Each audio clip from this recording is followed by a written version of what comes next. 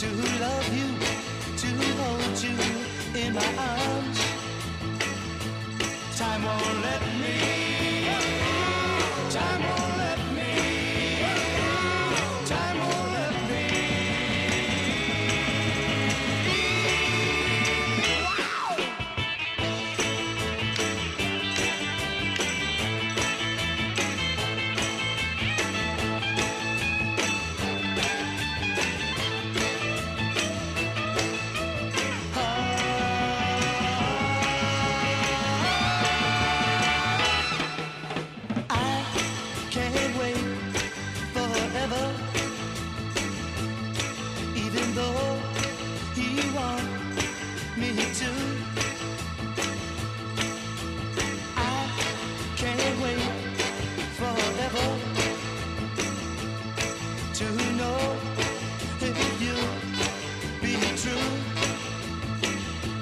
Time won't let me, time won't let me, time won't let me.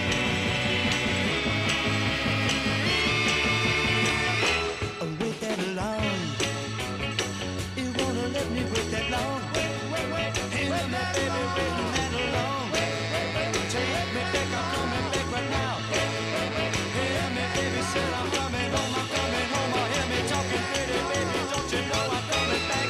Wow, pretty baby, take me back, I'm coming back. Open up your arms and take me back, oh, here I come. Wow, pretty baby, coming back, you take me back. Here I come, oh, baby, take me back, you take me back.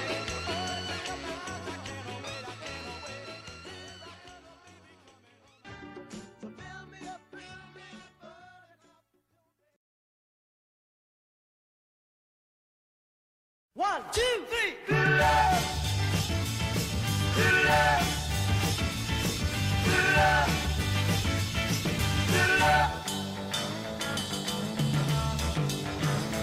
I was feeling so bad. I asked my family doctor just what I had. I said, doctor, Mr. MD, doctor, now can you tell me what's ailing me?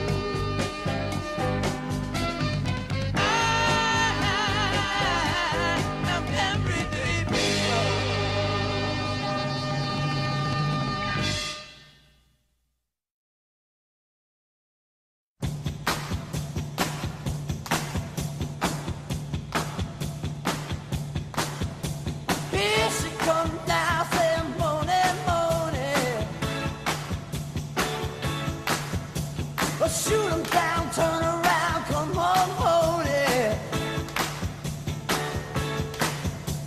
Hey, you give me love and I feel alright now. There we go.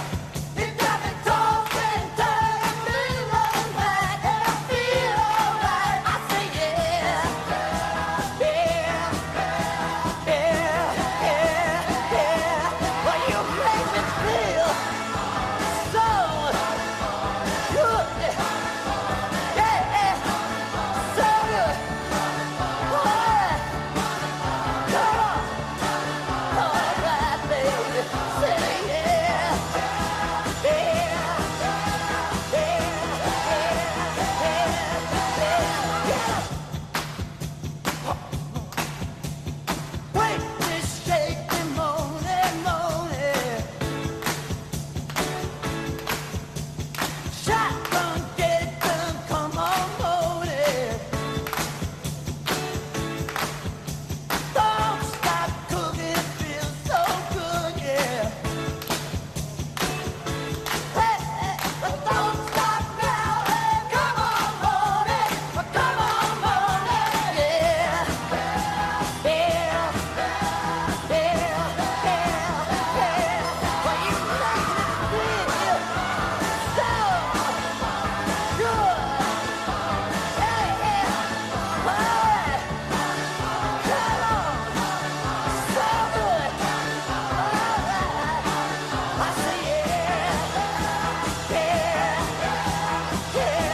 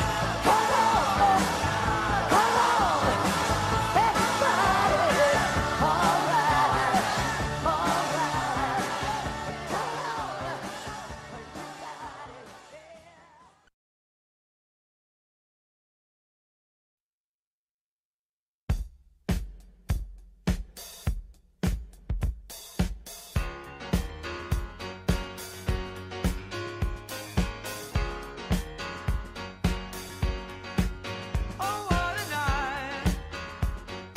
Late December back in '63.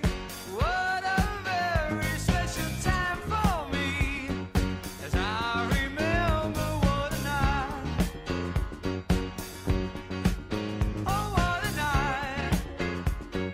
You know, I didn't even know her name, but I was never gonna be the same. What a lady, what a night. Oh, I got a funny feeling when she walks in the room. As I recall, it ended much too soon. What a night. Hypnotizing, mesmerizing me. She was everything I dreamed she'd be. Sweet surrender, what a night.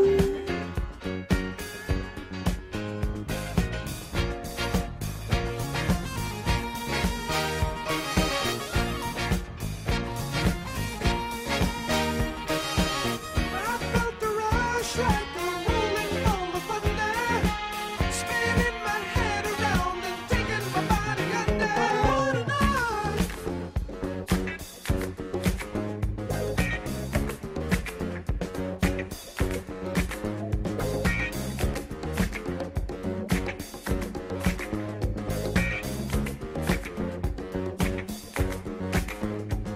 Oh, I got a funny feeling when she walks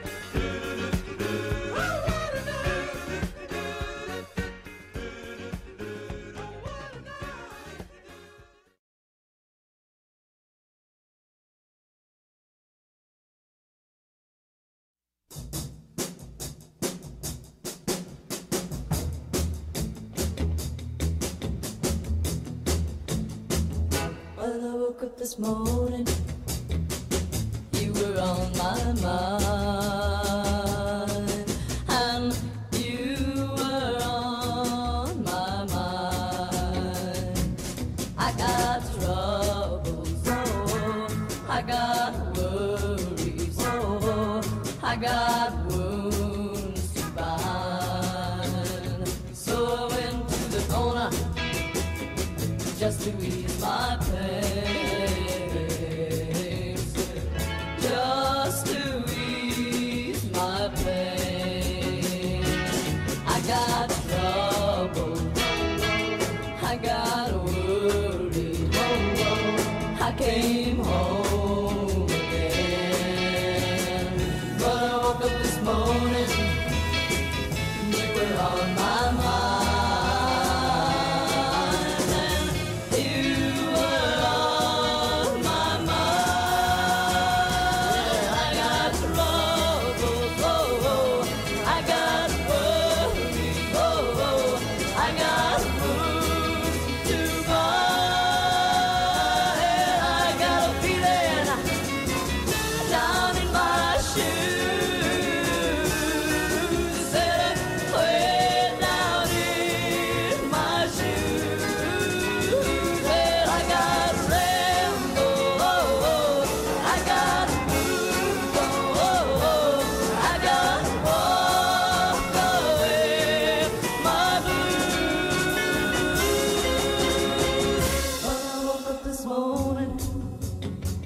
You were on my mind,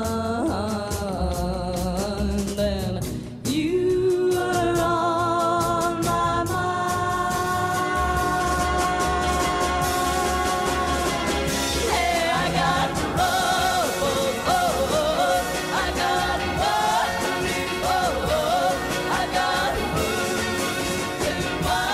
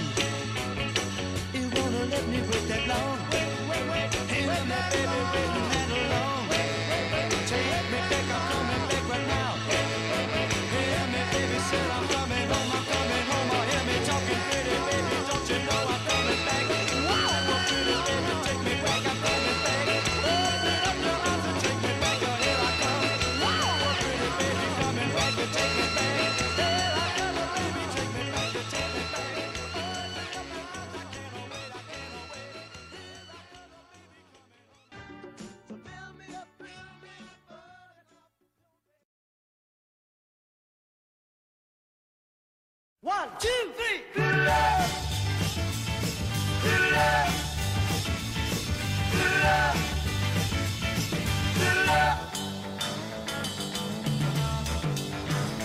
I was feeling so bad. I asked my family doctor just what I had.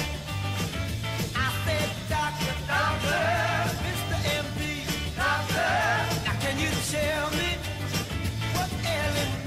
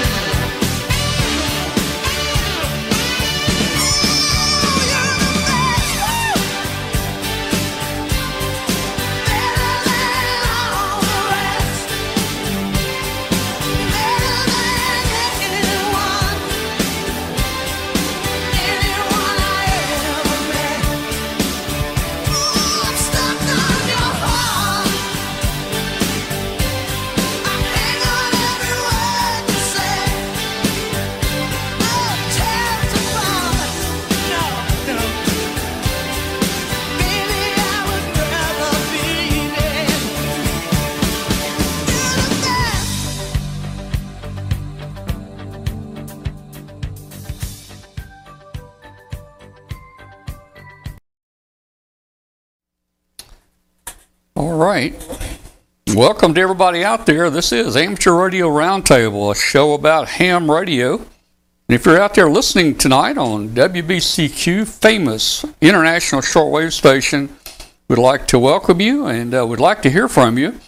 If you're out there listening on shortwave, send us an email to tom@w5kub.com and let us know where you are and give us a signal report, and we'll get you a QSL card from WBCQ.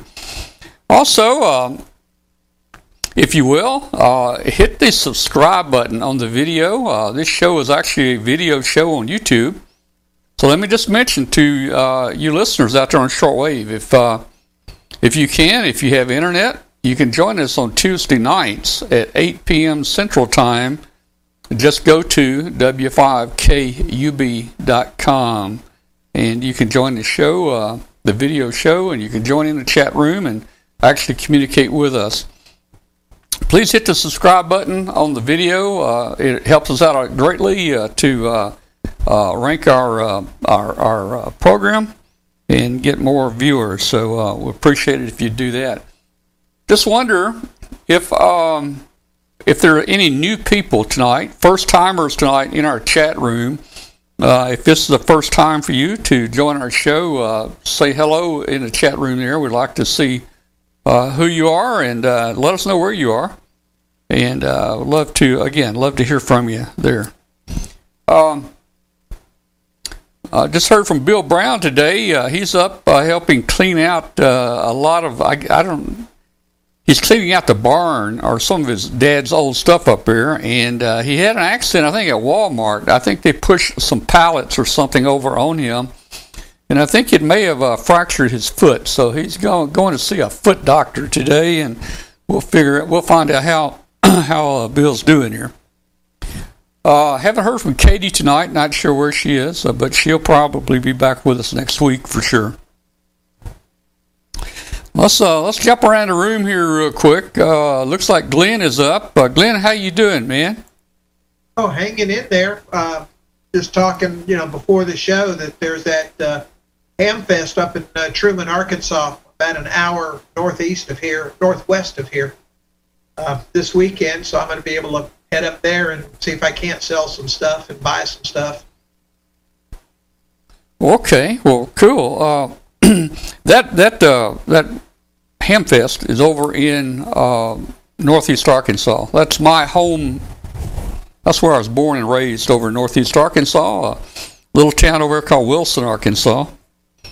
It's probably no more than 20 miles from Truman, I'm guessing. I don't know. I have to look at the map, but I may go up to my hometown this weekend. I might swing by there at the Hamfest and see what's going on there. So we might see you there. I don't know, man. But well, like I said, I need to get out of the house. Yeah. This would be something fun to do. So, well, talking about Hamfest real quick, Nearfest in Deerfield, New Hampshire, is this weekend, Friday and Saturday. So there you go, Nearfest, Deerfield, New Hampshire, Friday and Saturday. If you're up in that area, drop by there and check it out. All right. Okay.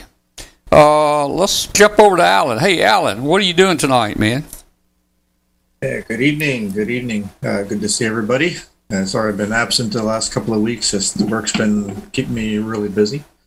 But real good. Thanks for picking up the note there on Nearfest. It's Deerfield, New Hampshire. Unfortunately, that's a good 4.5 hours for me, so I'm probably not going to be going up to that, but pretty cool that it's a 2-day thing, Friday and Saturday. So if you're anywhere in the area, it's one of the larger ham fests here in the Northeast, so sounds like it would be a good time. Weather, I think Friday's supposed to be good. Saturday is a little bit iffy, but at least here in New Jersey, but we'll see what happens. But should have a good show tonight. I do have a little bit of a topic for tonight. Thought we'd chat a little bit about the basics of super heterodyne receivers. So, not going into it in too much depth, but at least to give you enough of a background to understand how they work. So that would be fun. Okay, very good. Looking forward to it. And And I've got a little short video here on a tower that just folds up or rolls up. Glenn, I think you know what I'm talking about, from the Memphis Homeland Security Tower. Do you remember ever seeing? Well, Glenn, you remember seeing that tower in Memphis? I never saw it, but I saw your video of it. I want one. All right. Well, I've got it here, and we're going to talk about it here. Okay. Well, hey, you want to welcome Jeff there, KM4QBC, in the chat room area. He is one of the Dead Possums. And guys, if you want to hear some good music, check out our YouTube channel. He and his son opened up the show one night, playing and singing on our front porch over in North Carolina. So I'm glad Jeff's with us. Hey, Jeff, we built Jeff a 40-meter antenna when I was over there a couple weeks ago. Jeff, did you ever get that antenna in the air yet? Are you on 40 meters? Just let us know. Well, all right. Let's see. I think we ought to just jump right into the show tonight and just talk about it. Let's get Alan in here first, and let's get started with super heterodynes. I think he's going to talk about super het receivers. So, Alan, you wanna go ahead and get started? Sure. Yeah. So, back in the very, very early days of radio, I guess a lot of rigs were TRF radios, or tuned RF stages, where when you turned the dial to tune in a station, you're actually tuning a bandpass filter to select the particular station that you wanted to go tune to. And when you start getting over a wide frequency band or want to do multibands, that becomes extraordinarily difficult to do. So actually, Edwin Armstrong in 1918 actually invented the super heterodyne concept for receivers, and of course the same works in transmitters as well. So I thought I'd just kind of review what that architecture looks like. So let me start up with a screen share here, if I could find the right one. And let me know if you can see that. We can. So we can on the outgoing feed. Let me kind of make things look a little better from this side. Okay. Get those pictures out of the way. There we go. That'll help. There you go. Okay, yeah, so super heterodyne receivers. Really, there's two key elements that make a super het work. Okay, as a frequency conversion, which is going to have to do with mixing and mixers, so we'll talk a little bit about that, and filtering, and that really has all to do with processing in the IF. So maybe a couple of different definitions here. Where does the name super heterodyne come from? Well, the heterodyne is a term, when you beat two signals against each other and mix two signals against each other, you create things like sum and difference frequencies and things like that. And that's a typical heterodyne process. If you've ever listened to, tuned off of an AM station when listening to a single sideband, you've heard the beat note of the carrier. That's due to the heterodyne of the carrier against the BFO. And it's also typically how we listen to CW, is by heterodyning. Heterodyning for audio results like that is typically just called a heterodyne operation.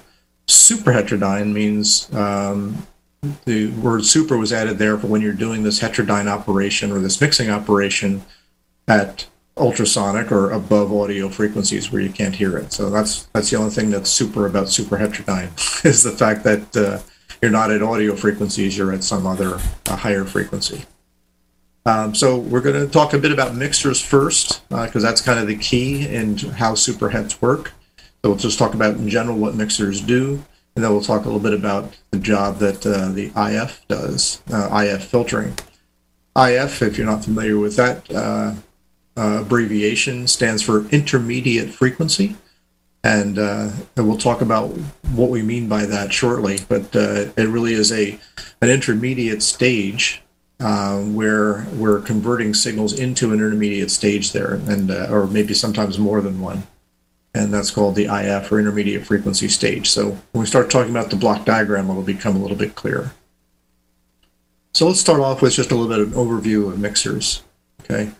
And, a mixer, I'm just drawing kind of a very generic diagram here. There's lots of different forms of mixers. Kind of a classic, diode ring double balance mixer is what most of us have built. Radios and things like that have probably built one.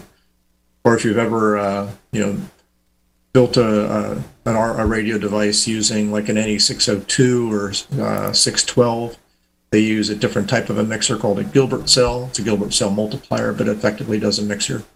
So really what a mixer does is it takes two inputs, one that we'll call a local oscillator, okay, that we're going to generate inside the receiver, basically an oscillator that's inside the receiver, and then our input frequency coming effectively from the front end of the radio, from the antenna. Okay, but let's just call it generically frequency in, or Fin for now, and we've got our FLO, the frequency of the LO. Both those two signals are going into the mixer, and that's going to produce an output. Okay, and what is that output going to consist of? Well, that output actually consists of a number of components. Even if the local oscillator is one frequency and I'm putting a single frequency into Fin, we're going to get multiple frequencies out of the output. We're going to get an output that is the sum of the input frequency and the local oscillator frequency. And we're also going to get the difference between those two, and it could be frequency in minus the frequency of the LO, or frequency of the LO minus the frequency in, whichever one is higher. Okay, and that actually is a little bit of a property that can come to bite us a little bit later, so we'll talk about that here in a moment. So a way to look at this graphically is to say, okay, I've got an input frequency. Let's picture this as a spectrum analyzer axis, or a band scope axis, where we're looking at frequency across the x-axis here, amplitude in this direction. So I've got a signal sitting at Fin. I've got a signal sitting at my local oscillator frequency. So if I look at the sum of those two, I get an output on Fout here at a frequency equal to the sum of those frequencies. And I'll also get an output here at the difference of those frequencies, FLO minus FLN, or in this case, since FLO is higher than that. So we've converted, this input signal that we want to receive to one of two places in the frequency spectrum. So what we'll wind up doing is essentially using a filter to select one of them and not the other. Okay? But I mentioned this little property of, converting the difference frequency can come back to bite us in the form of something called an image. So let's say the input to this mixer is coming from an antenna, and that antenna is picking up signals all across the frequency band, right? So it could be the signal that you actually want to hear, but there could be a signal that's spaced just appropriately far enough away on the other side of the LO, okay? So that we would call an image frequency. When we take the difference between F-image and FLO, guess what? That can land right on top of the product that we want. Okay, so that's called, basically converting an image down. So we're going to essentially convert two frequencies on either side of the local oscillator into our desired frequency bin. All right. So this is typically why on the front end of a receiver you've got a low-pass filter, because what you want to do is filter away the signal that would normally get converted into the image, so it never sees the front end of the mixer. Okay, so and this is part of the reason why, topic for a next level class of why we do things like double conversion or triple conversion receivers, is to make it easier to deal with rejecting the image and keeping it out of our signal processing. But this property of creating sum and difference frequencies is really the key to operating to what happens in a superheterodyne receiver, is that we're just doing this frequency conversion.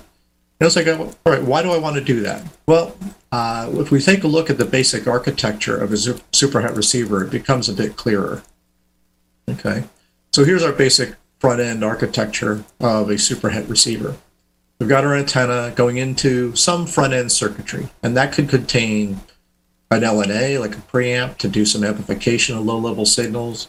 It might include a front-end attenuator, or both of those that you could switch in or out as you need them to kind of process the signal before it gets to the mixer. It may include some front-end limiting to protect the mixer from high input signals. It could potentially include some filtering for things like image rejection and things like that. And also may have a variable gain amplifier that is part of the HEC circuit. So all of these things could be right at the front end, processing the raw RF as it comes in from the antenna. Then we get in kind of to the superhet stage. We're passing all of those frequencies that are coming into the antenna right into the input of the mixer. The mixer has got a local oscillator, and when you're tuning the VFO on your radio and dialing up and down, you're not tuning a filter. You're tuning the frequency of this local oscillator.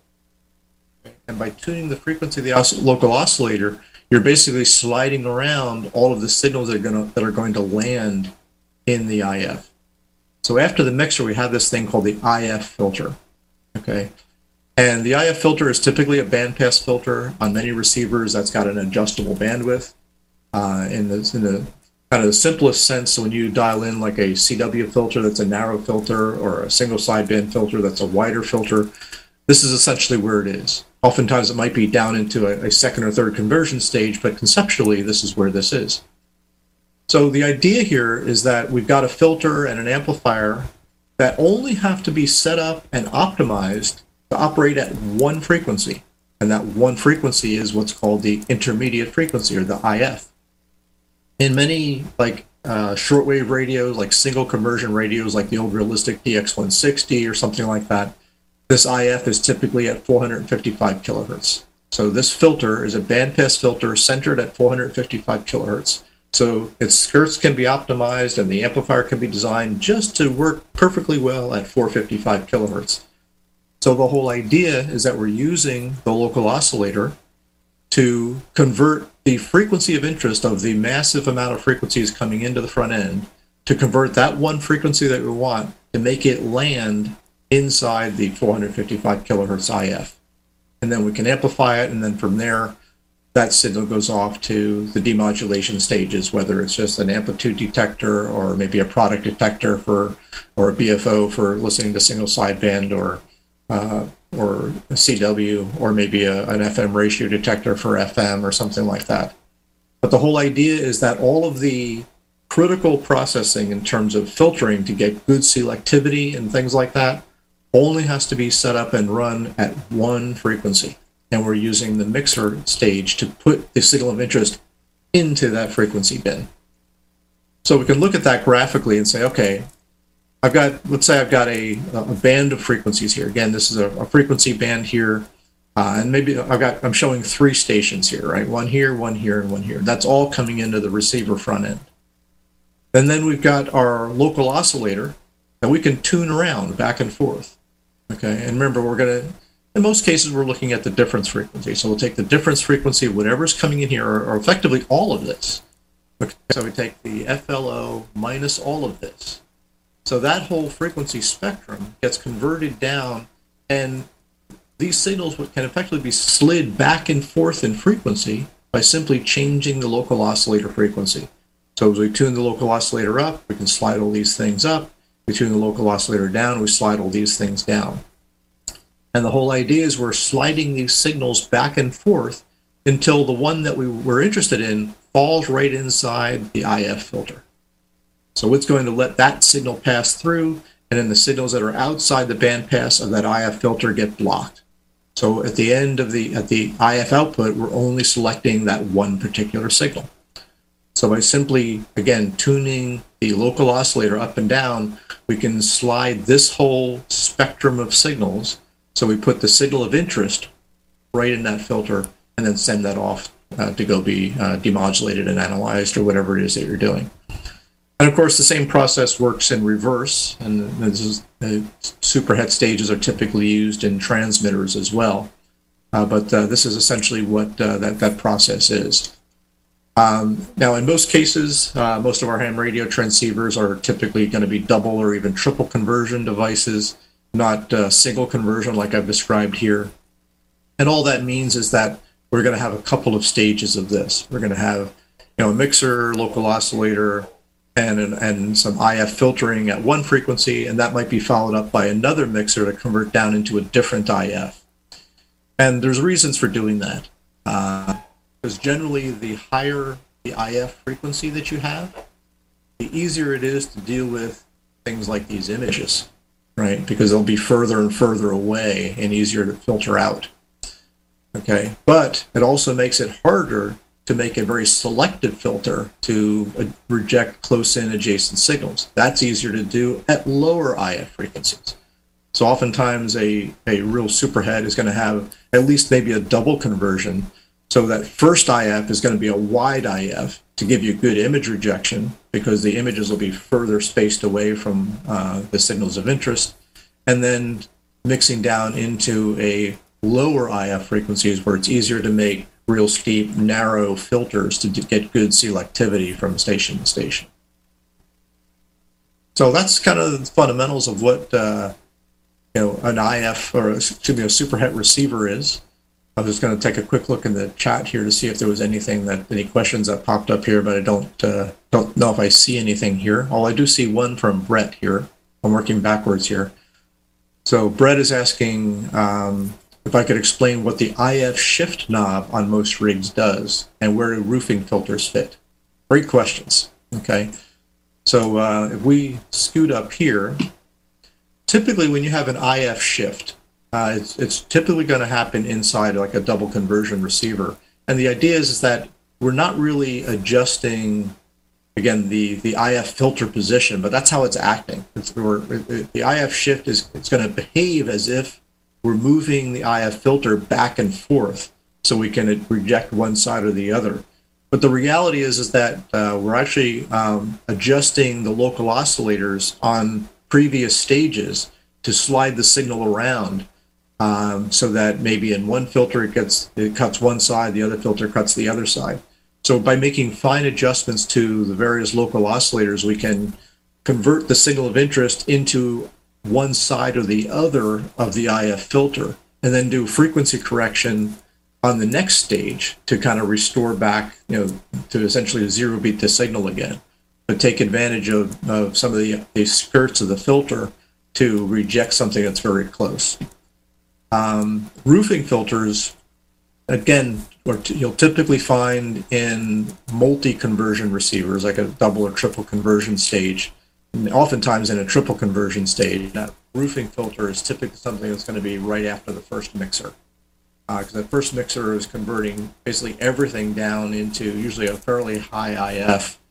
And a roofing filter can be used there to do some pre-selection to reject, nearby strong signals so that they don't hit the next stage and cause any overload. But that's typically after the very first stage of mixing and conversion inside a receiver. So in a sense, the roofing filter term could be applied to a filter that's even before the first mixer, but I think in most instances of our ham radio transceivers, it's after the first conversion stage. So let's see if there's any other questions here. I don't think I see any.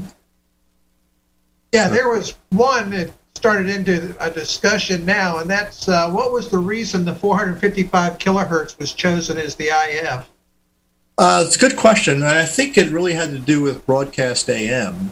Because if you look at the broadcast AM band, in the U.S. here, 540 kilohertz to about 1.8 megahertz.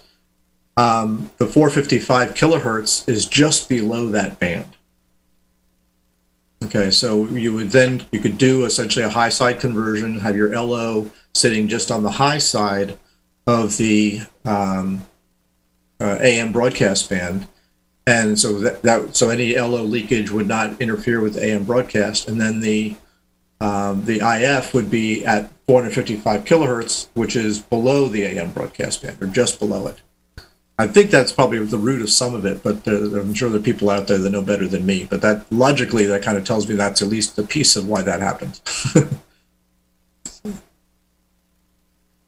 Again, I'm sure somebody knows better than me, and it looks like it's like N7XGR says that some manufacturers use 450 or 460 to get around the RCA patent. Okay, so I guess RCA. So there may have been a patent involved that may force the standard. Yep, yeah, and that could very well be. I mean, there's a couple of kind of standard IFs, right? Typically, that the lowest frequency IF in many receivers is 455. in some receivers like my old Drake 2B, that final IF is like at 50 kilohertz. Okay. But then also like in many radios, especially in even broadcast FM radios, there's a double conversion, and the intermediate stage is typically a 10.8 megahertz IF. Yeah, I was going to say there's typically a 10 to 11 megahertz IF for a lot of rigs. Yep. So, and again, there's generally some good reasons to do a conversion into a high frequency IF to start with, because it really helps the job with image rejection and things like that. Most test equipment like spectrum analyzers and things like that do that. But each time you add a conversion stage, you also potentially add noise and other things like that. So there's reason not to go too far with it. Okay. And of course, all these rules are getting broken, in the days now of, things like software-defined radios, where you sample and get to bits as quickly as possible and do everything else in digital signal processing, right? So you might actually, you may have one mixer that converts down into some IF, and you just convert there right to digital, and everything else is just done in software or firmware. So, it's... The rules are kind of being rewritten a little bit with a lot of the software-defined type work. Yeah, they're basically turning it into a transverter rather than a selective receiver. Just convert the whole band and slice out what you want. Yeah. Over the years, back in the olden days, we used a lot of converters to get on the bands we wanted to get on. It was common if you wanted to get on 6 meters. If you had a 10-meter receiver, you just mix a couple signals. Just same thing as what you're talking about there, Alan. And I've even heard. I mean, you've also probably did the same trick that I did as a kid. If you want to decode some or to listen to and demodulate some single sideband signals, and all you had was a couple of AM receivers. You oftentimes could hold one next to the other and turn one of them around a little bit, and you had enough LO leakage from one of them to essentially inject the carrier into the other, so that you could convert the single sideband. I mean, it's been used many ways, I guess, since the beginning of time. My first novice contact was made up in my little town. I didn't even know there was another ham in town. I used a 9-transistor. My receiver was a 9-transistor AM shortwave. Had a pull-up antenna on it, and AM only. And I think the shortwave band went from something like 2 up to, I don't know, maybe 30, maybe not that much. But the 80-meter band was about a quarter of an inch long. Yeah. And the novice band, of course, was about the size of the slice of the needle that's across the band here, Right. And it was AM. And I had a signal generator, and I beated that signal generator against that transistor AM radio, and I could hear the CW. Yeah. And that was my very first contact. It shook me up so bad. I don't even remember what the guy said. I copied very little. But we used a signal generator and beat that against an old transistor radio. And after that, I knew I got to get me a better receiver. Okay. Yeah. All right. Well, that's interesting. Great stuff there. I put your picture back on there. I found out on Zoom here I'm able to go from your presentation to your picture, so I brought you back up there. Very good. All right. I'm going to probably at some point, I've got the luxury, obviously, working for Tektronix. I've got one of the oscilloscopes I have here is an 8-channel scope that has got a digital down converter behind every channel. So I can essentially have a spectrum analyzer on every channel. So what I'm going to do is I'm going to yank my DX160 off the shelf here, bring it down there, and put a probe on the RF input, put a probe at the mixer input, put a probe on the LO, put a probe on the mixer output, and a probe at the output of the IF filter, and show how everything moves around when you're tuning it around. So that's cool. Looking forward to playing with that. Maybe you can show that to us one night once you get it all set up and figure it out. I'll probably make a video of that, and that'll go on the chat we'll show it here as well. Yeah, Okay. that'd be cool. Well, very good. All right. Well, let's stand by just a second. We'll be right back with everybody. And first, we'll do this. Contest remote. ICOM has the perfect base station ready for action. The IC9700, the IC7610, and the IC7300 transceivers are top of the line and are the first choice for contesters across the globe. Robust base stations like these cut through pileups, letting you work the bands and record those contacts. Stay connected. Keep your competitive contesting edge with ICOM. Heard it, worked it, logged it. Create your own band openings with the 9700. This transceiver brings direct sampling to the UHF-VHF weak signal world. It's loaded with innovative features that are sure to keep you busy. It has faster processors, higher input gain, higher display resolution, and a cleaner signal. Check out the large touchscreen, the Spectrum Scope waterfall, smooth satellite operation with 99 channels, and it has full duplex operation in satellite mode. The IC7610 is the SDR that every ham wants. This is a high-performance SDR, and it can pick out the faintest signals even in the presence of stronger adjacent signals. The 7610 is a direct sampling, software-defined radio that will change the world's definition of an SDR transceiver. It has RF direct sampling and independent dual receivers. The IC7300 changed the way entry-level HF is designed.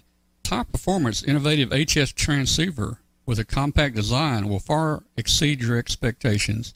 It has RF direct sampling, 15 discrete bandpass filters, a large touchscreen, and real-time spectrum scope. Visit www.icomamerica.com/amateur for more information on ICOM radios. LDG Electronics provides state-of-the-art antenna tuners for every amateur need, from QRP to QRO, fixed station, portable and remote, matching your radio to your antenna using our lightning-fast proprietary tuning algorithms. LDG is a family-owned and operated company dedicated to bringing innovative, quality products to the amateur market. Our focus is on anticipating and meeting our customers' needs and providing them with world-class support as they install and use our products. All LDG products carry a full 2-year warranty that is fully transferable when you sell it, with no paperwork required. Support is only a phone call or email away. We're always here to help you. Visit us on the web at ldgelectronics.com. Yeah, with the new job. All right. Turned into my bedtime. We're back, guys, and that was a great segment that we just had on super hits. Looking forward to your next segment here.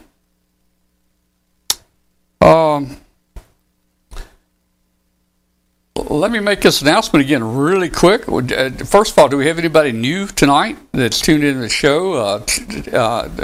Tell us in the chat room if you're new and first time here. We'd love to hear from you. And again, I want to welcome everybody out there on International Shortwave on WBCQ. Send us an email to tom@w5kub.com and let us know where you are. Love to hear from you. Hit the subscribe button. Please hit the subscribe button there on our video. You know, we talked about a few weeks ago, I talked about a tower that Memphis has here, and they use it on field day.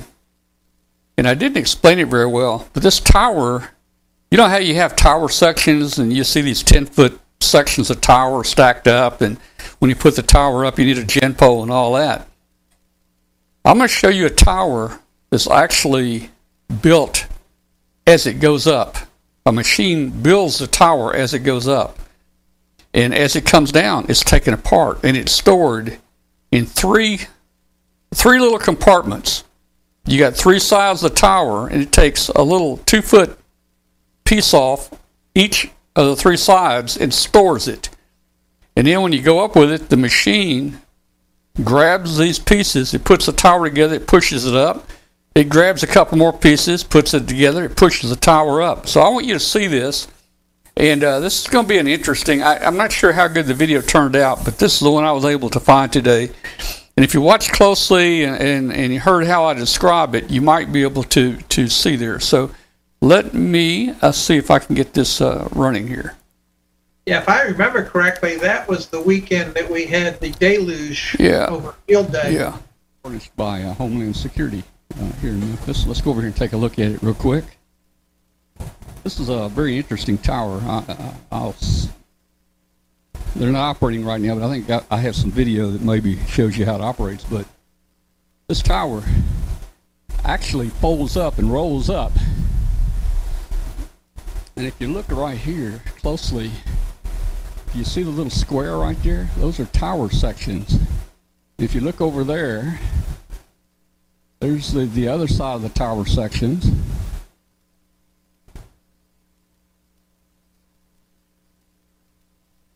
All right, they're going to take it up. Let's see what happens.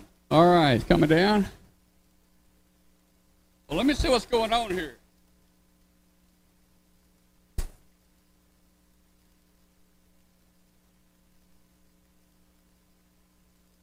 Oh, man, is that actually folding up the tower right there?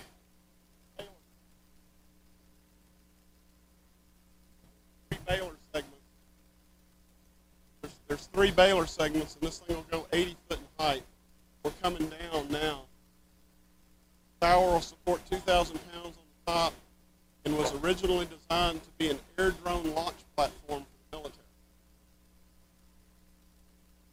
I've never seen a tower fold up like this. It's like it's folding up in about 2 foot squares. Back up. We're actually running at 60 feet today, so we have to guide it. 40 miles an hour. This is amazing. I've never seen a tower fold up like that. It's like putting it in a box. Reels of coax that will feed the antenna, or feed the antennas on top of the tower.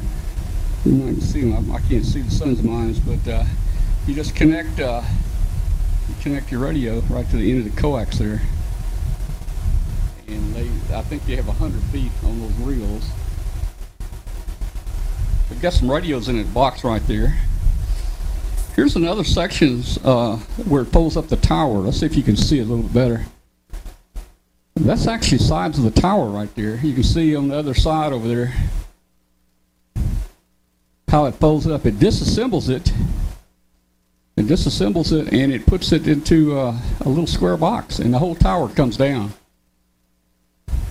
That's kind of cool.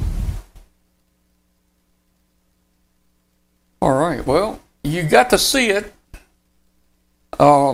It's hard to visualize unless you really watch this thing, but it'll go up 80 feet in the air. It'll come down to nothing, and it just disassembles it, and it stacks each of the 3 sides.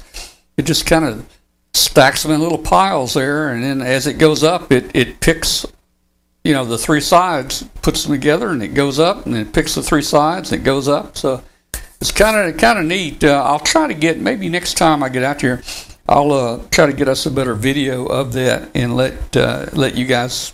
Maybe we'll try to demo it a little bit more and let you see the it. camera like inside it there while it's unrolling it. Yeah.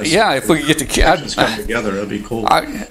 That might be a little dangerous sticking the camera in the middle there, though. I don't know how this thing works, man, but we'll try to get some better pictures here of it pretty soon. Take one of those cameras that you had up in the Nile balloon, leave it in put there. a GoPro in the middle. They go walk away. Right? Yeah. I could probably set one in here before he turns it on for sure, and we could. That would probably be a very cool, a cool one here. Let's see what the chat room has to say about that. How they latch in place, man, I have no idea. My understanding is that was about 60 feet high. At 60 feet, they don't even have to guy it. I think when they go 80 feet, they say they guy it. I'm going to have to be Googling that one later. I like the spools of coax, so it automatically fed the coax too. That was spools of coax and spools of tower. Yeah, spools of tower there. It's really interesting there. So we'll try to get more information on that. That was actually built for Homeland Security, and I don't think he was. I think on the video he may have said what it was for. What was it for? a drone launching platform. Oh, okay. I don't know. Yeah, it must be a big drone. I don't know. But, of course, various different cities get this equipment from the government, and Memphis was lucky to have gotten that, I don't know what to call it, tower that grows. At some point, they're going to be surplus. Yeah. I'll take one. All right. So, hey, we'll open the phone lines in just a few minutes, everybody, and we'll get some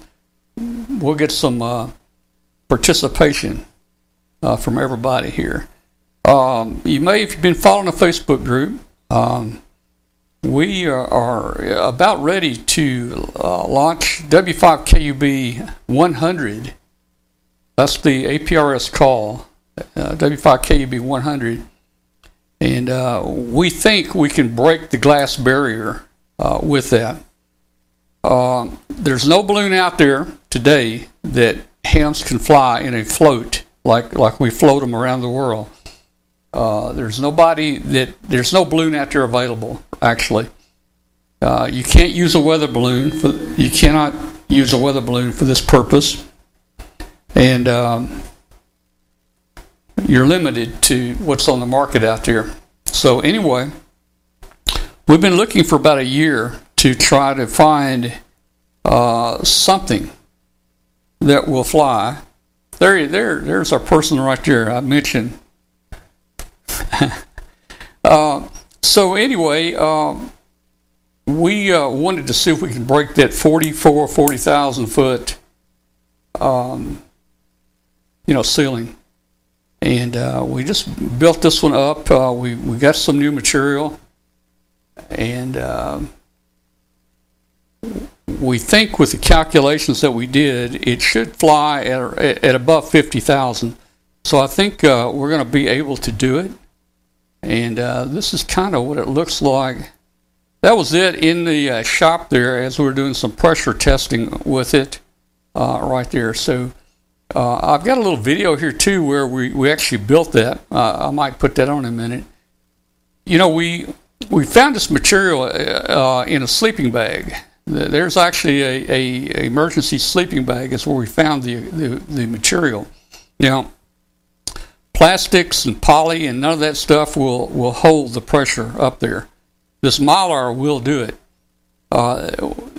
All the balloons that hams have been able to fly are much smaller than the SBS balloon, or you can pay about $170 for the SBS balloon.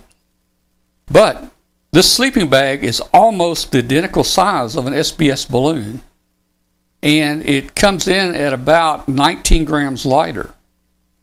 And our pressure testing showed it will hold the pressure, and it will fly at 45,000 feet. So now we have an option here where we can take $1.50 sleeping bag and fly it in place of a $170 SBS balloon. I've got a video about the UV resistance of that material. Well, the material is supposed to be UV resistant, but who knows how much? Mm-hmm. It is silver. It's reflective. Hey, it'll make a nice radar target for sure. Yeah, right. We won't have to put a radar target on this thing. So I've got I want to show you what we found out on the. Let me find it. Sleeping bag right here. This is we took the sleeping bag up to destruction. Let me get the sleeping bag in here. We took the sleeping bag up to destruction. Now we need about 7.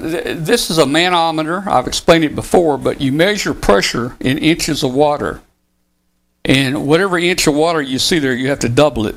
Because you have to take both sides, the side that goes down and the side that goes up, and add them, or you just double it. So we're going to check here the pressure, and I want to show you what this material will do. 16 inches of water. When I built, whoa, look, you see where we are? We're going to pop this thing right here in just a minute. We're going to pop it. We're up almost to 9 We're over 9. That's 18 inches of water. 9.5 will be 19 inches right there. Here we go. It's fixing to explode right here. There it goes. And we just had explosion. I guess you might have heard that. There we go. So looks like we popped it about. So we saw that that material will withstand 19 inches, about 19 inches of water pressure or water lift, which is about 5, according to the calculations, it's about 5 times the pressure that the balloon will be at altitude. And if you guys remember, when we built that poly balloon, we were trying to use netting. We had 2-inch and 1-inch netting around it to try to hold it together. And the pressure got so hard and so heavy in that balloon, it was actually popping the nylon. It was popping the nylon netting. So and that was at about 3 inches of water lift. Whereas this material here alone went up to 19 inches, which is, again, very much higher. So,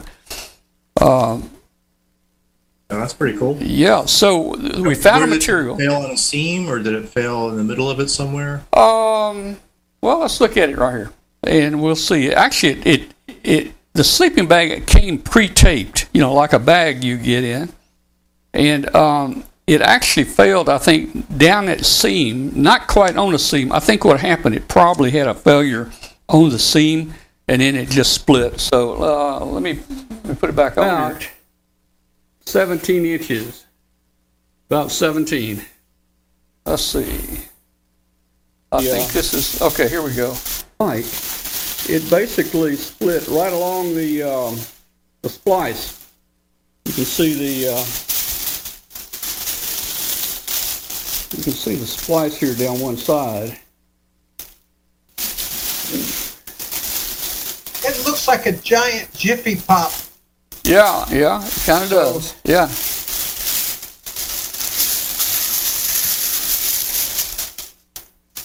So this tells me. So what we found out there, actually, the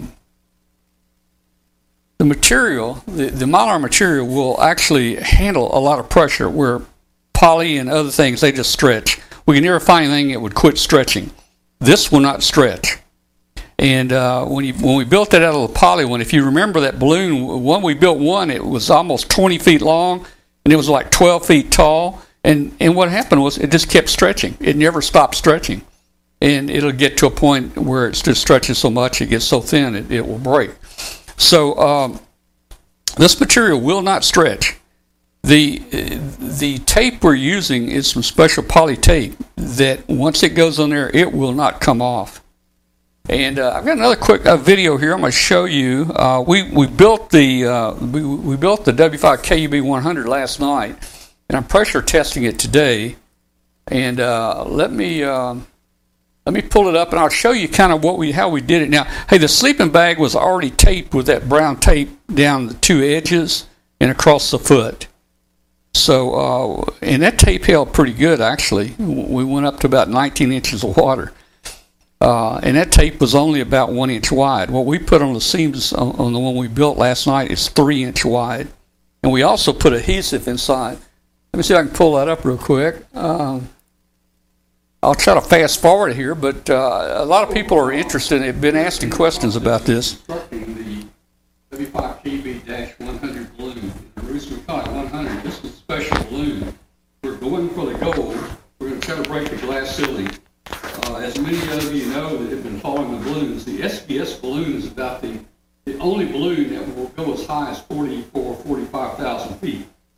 We want to break that barrier. We've not been able to do it with any other materials up to this point. Done a lot of testing over the past year, and I think we found some things here that might be successful. First, I found a Mylar sleeping bag. This is the emergency sleeping bag. And actually, the sleeping bag is 82 inches in circumference it's 72 inches in circumference, and it is 84 inches long.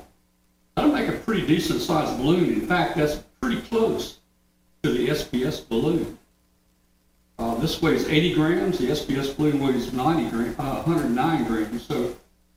So the sleeping bag is very close to the size of SBS, so it's going to fly about the same height. Next I'm going to show you right here is I was able to purchase some sleeping blankets, emergency blankets, which were much larger. They're 144 inches wide, which gives us about 4 times the capacity of a SBS balloon. I'm just showing you the difference here right now. This is much lighter. Pressure testing has showed that this can stand tremendous pressure. And I'm just going to fast forward a little. I got some Mylar material. Here I ordered this new material here. This is Mylar material.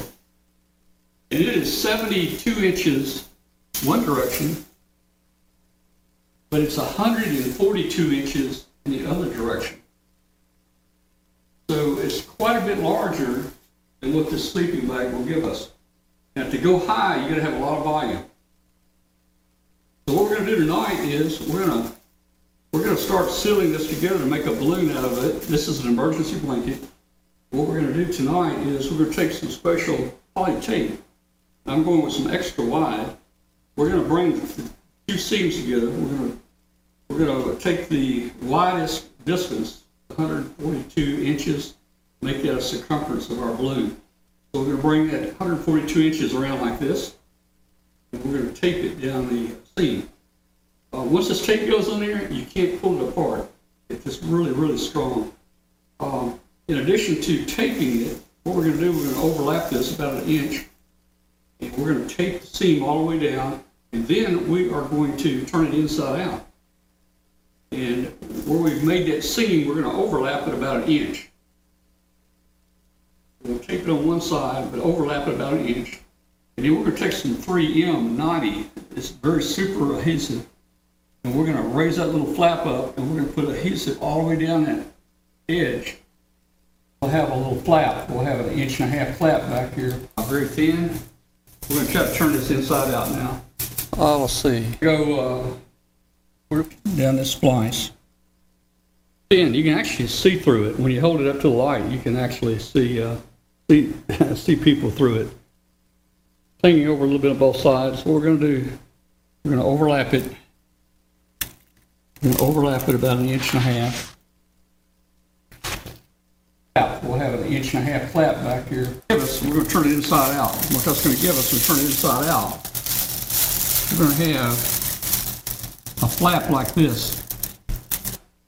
All right, so what we're doing there is I'm showing you how we're trying to get a airtight seal and something that holds. There's tremendous pressure to pull this thing apart, and by the tape alone would hold it, but we're going redundant with everything. So we're adding the adhesive on the back side, the tape on the front side, and that's kind of where we are right now.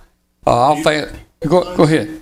Do you think, could you just tape both sides? Would that be lighter? Well, no, the 3-inch tape adds 2 grams. No, the 3-inch tape adds 3 grams per foot. Oh, okay. So that would be 6 grams per foot. Yeah. Now the adhesive adds about 0.2 grams per foot. It's a lot lighter, and man, it sticks too, man.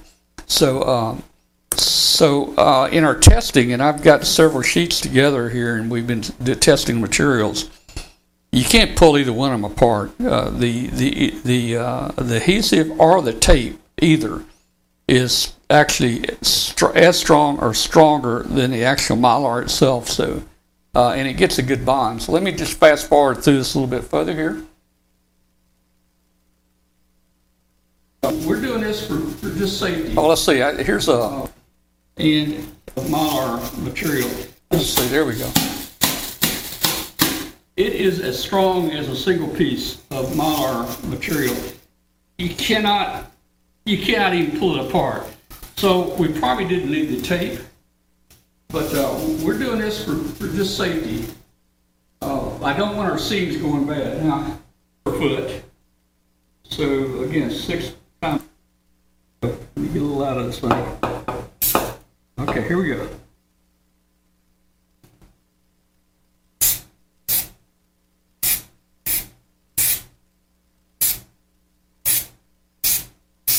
So far looking good.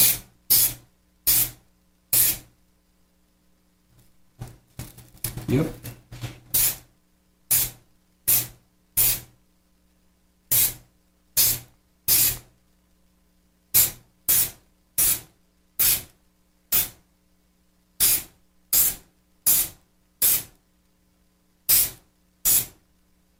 All right, I think I've got a good covering. Gonna check it out, cameraman, and make sure to put a saw all the way up.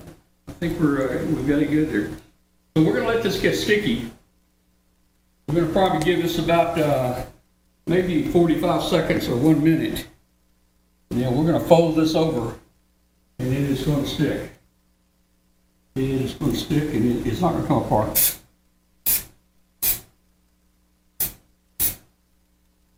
We can get it.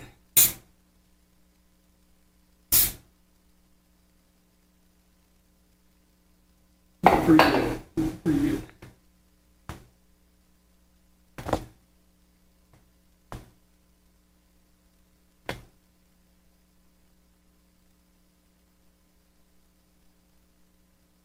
All right.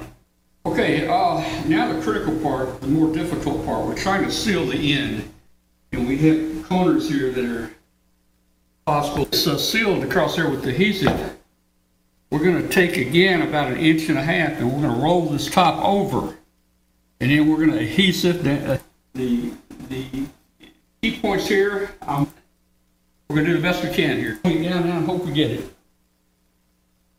All right, so I think we've got a very good. That's going to be ends, and also this is very delicate. It wrinkles very easily, and when we start folding this over and sticking it, man, once it touches, you're not going to pull it apart.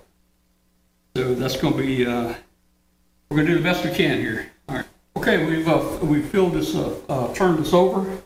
I've got adhesive on the two sides here.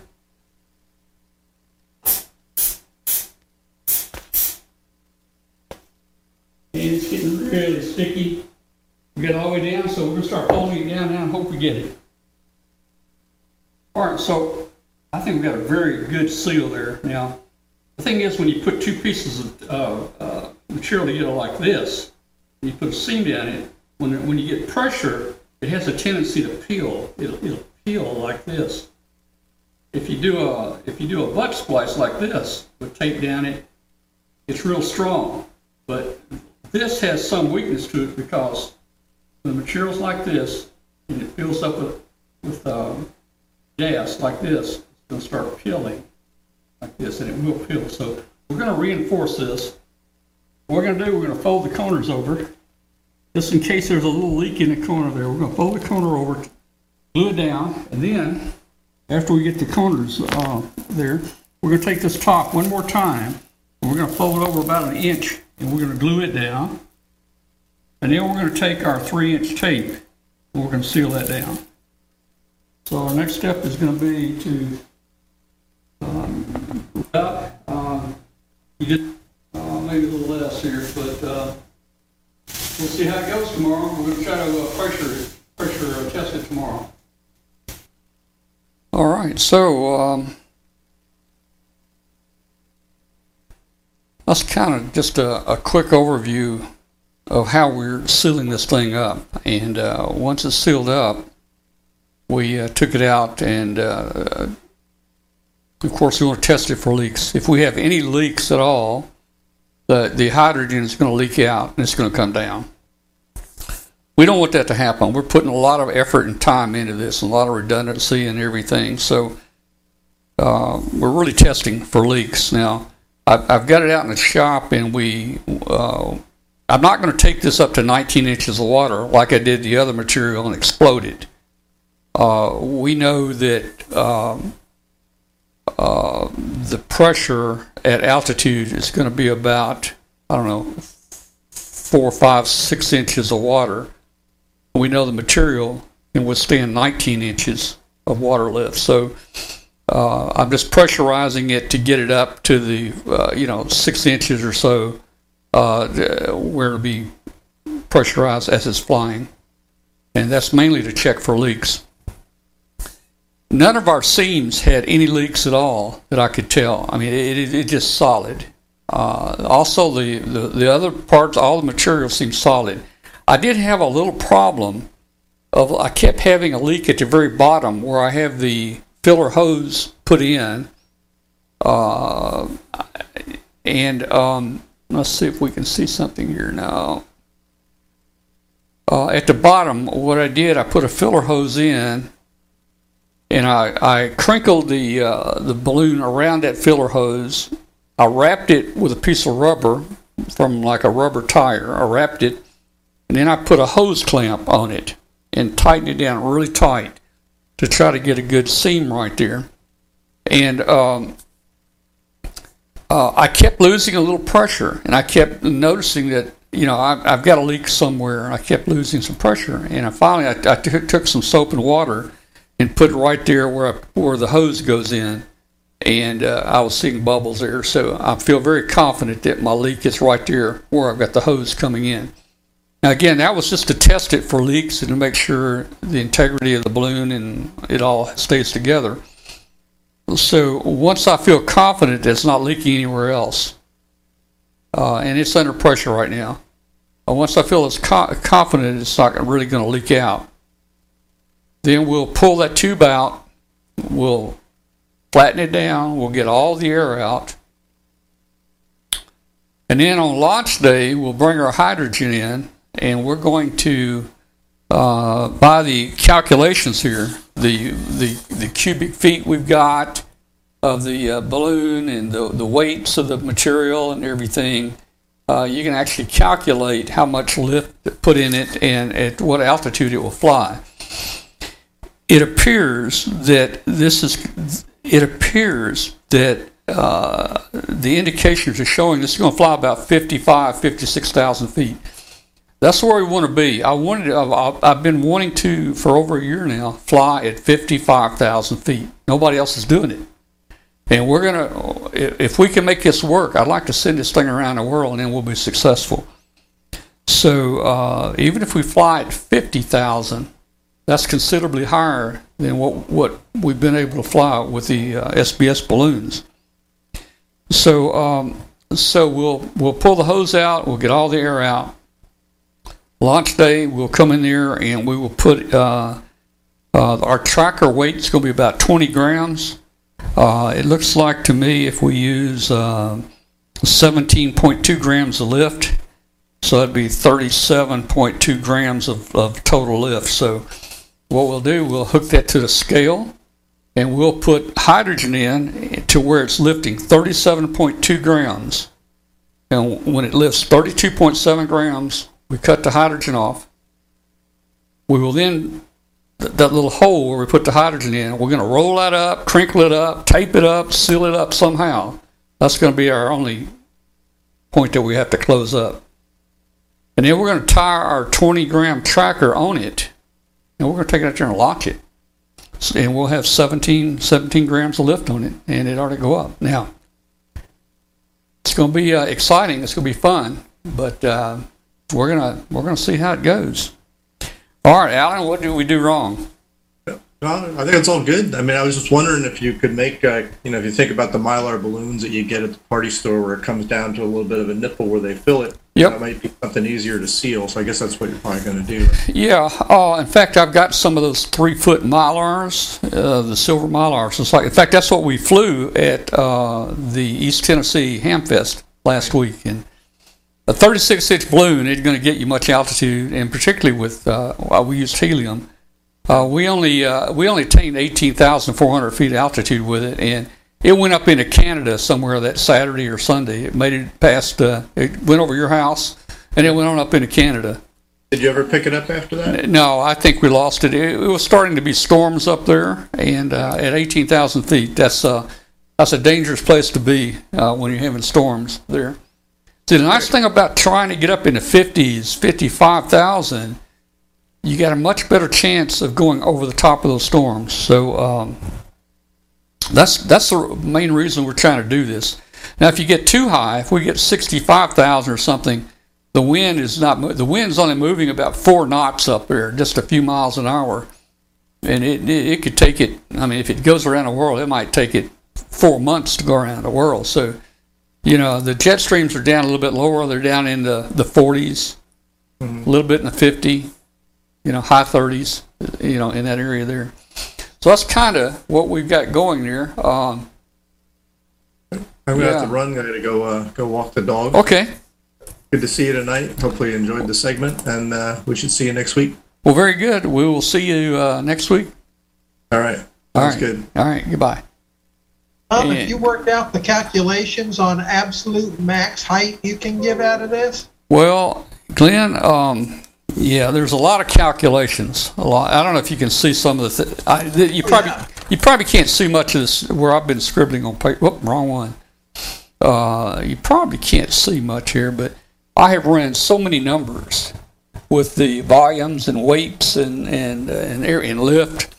I mean, you change the free lift, that changes the internal pressure. Because when this thing, the way one of our Pico balloons work is when they reach super pressure, that's where they float. So in other words, this bag is going to be almost empty as it starts going up. And as it goes up higher and higher, the hydrogen gas will expand. And at a certain point, that gas is going to expand so much that balloon is tight. It is stretched out. It won't stretch anymore. Now, you got two options there. It can burn, and that's where it's going to float. It won't go any higher. Once that gas stretches out and it can't stretch out anymore, that balloon will not go any higher. So you got two options at that point. It pops and comes down, or it floats at that specific altitude. And so that's why we had to have this stronger material. Now, the other thing, if you look at it, let me look at the shape of this thing. Let's see. You can see this is not a round spear. This is not anything. We take a rough estimate. Not an estimate. We take measurements of the bag. It's so many inches in circumference and it's so many inches tall. That supposedly makes a cylinder, and you can calculate the volume. But you can see it doesn't blow up like a cylinder. It kind of blows up like a pillow, kind of flat.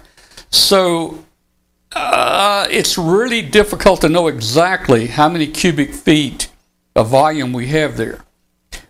So we've trimmed off some here, worst case, and we've got best case, worst case, and we think that is going to give us 96,240 cubic inches of volume, and if you convert that to cubic meters, that's 1.577 cubic meters. Now an SBS balloon is 0.5 cubic meters. This is now 1.5 cubic meters. I took some other measurements after it was blown up today, and let's say it only turns out to be 1.4 cubic meters.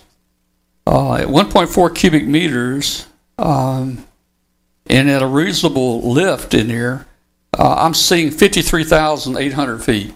So I think it's going to fly in the 50s. It's kind of an unknown. I think we'll exceed 50 with it. We don't know. We don't know where it's going to be, but I think it's going to be over 50, and that's exactly where we want to be. So we hopefully, we'll launch this maybe next Tuesday morning, possibly. Let's see. We may try to fly the sleeping bag. The problem with the sleeping bag is I think the sleeping bag is going to fly 44,000, and that's where we fly the SBS balloon, and it's no fun if you can't go higher. So, but we'll probably do it just to prove it can be done there. Hey, let's open the phone lines for people, and let's see if anybody wants to join us tonight. So I'm going to start the phone lines up here. Let's see, where's my ticker? The phone lines, the new phone lines. There we go.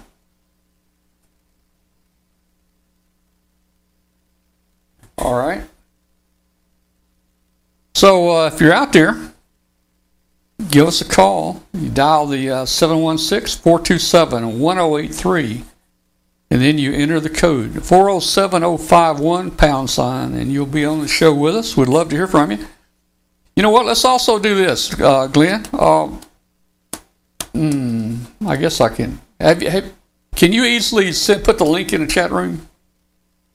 I can. think so. If you can't do it, I can pull up my mail and I can post it. We'll also post a link Here we here. go. I You got it. Okay. All right. So Glenn's going to post the link here in the chat room, and this will get you on Zoom, and you can join us on Zoom here.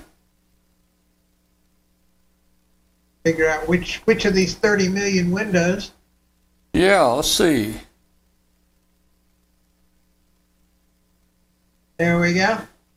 All right, there's a links guy. Hey, everybody, just click on that link and you can join our show there and come right on the show with us. We'd love to have you tonight. And we'll talk about anything you want to about ham radio. And it doesn't have to be about balloons. You know, we've got one guy in our chat room here. Every time we say the word balloon, he leaves us, which is okay. Not everybody wants to hear about balloons, you know. But we have a lot of people that do want to hear about it. And this is ham radio, and we're going to try to do something in ham radio that nobody's done before. All right, come on, guys. Let's see. Oh, I think we got Carlos there. Let's see, we got Carlos there. Let me get the phone going. Trying to get the phone going.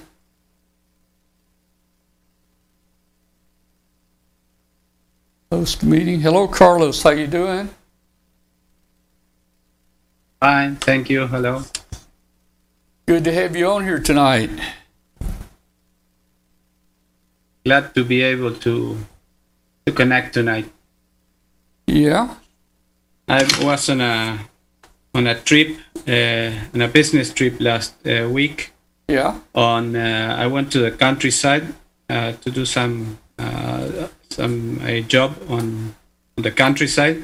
And I at the last moment I decided to take an HF transceiver. Yeah. So that I could test the receiving on the countryside with very little noise. Right. How did it turn out? You are the only participant in the conference. Let me turn it down. I'm the only participant in the conference. Yeah. Yeah. So how did your interference test? Very interesting. I didn't have much time to play around, but and I couldn't deploy. I wanted to hang a long dipole, but I couldn't manage to do it because I didn't have the right tools for the job. But managed to hang a very small dipole, like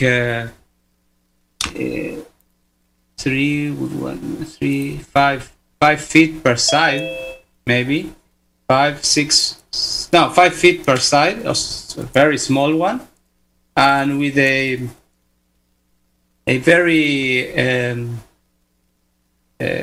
very simple tuner that I had lying around. I could barely tune it to 40-meter band, and managed to make a couple of contacts with south of Chile and there. So it was a really good experience there. To be better prepared for another trip in the future. Yeah. So do you still have all that interference at home? Yeah. Oh, yeah. Boy. Yes, it's difficult to come about. Yeah. I don't know. Yeah. I'm reading the chat room here. Just checking the chat room out. Didn't have time to check it there. Man, if I did that in my kitchen, my wife would have my head. My Kathy helped me to do that. She's very supportive of the hobby here. She tells Yeah, me but what he doesn't mention is that it cost him a complete kitchen remodeling last year. more about half the house remodeling, not just the kitchen. But you know, hey, every day she tells me I need to go out and buy a new ham radio every day. Go buy you a new ham radio. Well, Yeah, that's an excuse. So I that's can't find expensive. anything I want. I have been looking for months now to find some new radio or something. I can't find anything I want. I can help. Yeah, okay. I've got several on my list. All right.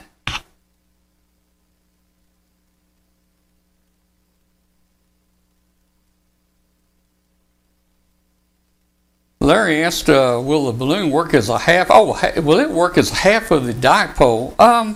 Not really. You know, the half the 20-meter dipole is 17 feet, and this balloon is going to be about 6 feet tall. So, it might work on maybe 10 meters or something. I'm not sure how to fasten the wire to the balloon though, without damaging the balloon. It's very thin, very thin. Is it conductive? Well, I don't know. I don't think it is. It is silver. I think it would be radar reflective. Yeah. And it doesn't have to be silver color for it to be radar Yeah, reflective. Yeah, that's true. That's true. I would think that the balloon is conductive. So you can just wrap the coils around it a little bit or something. I don't Do know. a couple of loops. You know up what? We're going to test that right now. I've got a piece of foil here. I think I got a piece of foil here. Maybe I don't. Well, all right. We're not going to test that right now. I don't have any foil back here. I was going to get a multimeter over here and test it. They're asking about radar over North Korea or China. I guess it's possible. Of course, we do not transmit. We don't transmit over North Korea. It's okay to transmit over China, but we don't transmit over North Korea. I don't think they'd spend $500,000 to shoot it down. They'd probably just let it go. Glenn, it does have the little Arduino-based processor on there. I'm sure you could help me program it where I could make it when it gets in that geo fencing zone. When it gets over Korea, we could drop some pamphlets or something. Yeah, I'm sure we could do that. And, at the same time, we can test our World War III preparations. Yeah. Uh-huh. Okay, let's see. Yeah, Charlie, that balloon is so big I can't submerge it in water. It's too big, man. It's like 6 foot, man. I'd have to find a swimming pool, and then I don't think I'd be able to get it under the water. Yes, Yeah, I was thinking when I thought about maybe I can fill it with water and then pour it back out, but that would also be a lot of water, That would be several hundred pounds worth. Yeah, of water. that would be a lot of water, and I'm not sure. I don't think you would hold that pressure. Look, I got. Oh man, I don't know if you can see this. Let's see. Look here, I got adhesive. I got adhesive on me. That's not. Oh man! Ow! Sorry about that. Are you sure that didn't come out of your nose? I was going to say it looked like that for sure, but no, the stuff that comes out of my nose don't stick that hard, man. Okay. It don't stick like that. Boy, I'm about to pull the skin off of me right there. Well, Colin says, if it's in cubic meters, would it be easier to measure in millimeters instead of inches? Not really. All my tape measures are in inches, so it wouldn't be easier. I do have a few that might have millimeters. Hey, you know, when I am working on small projects and laying out like a chassis or a little front panel, I will use millimeters or centimeters because it's so easy, you know, to find the center, you know, and to do things. So, you know, there's a good purpose for metric. But Yeah, I just take it in inches, and then I just convert to meters. There are so many calculators on the internet now that you just put in the inches and 2 cubic inches. It tells you the cubic meters. It's just that simple. Yeah. Google itself, from long time ago, it does that. You on the search bar of Google, you write like, for example, 25 cubic feet to cubic centimeter. And You don't need to search for a pool. I got one. Bring it over. Yeah. Let's see. Of course, it's getting a little too cold to swim in right now. Yeah.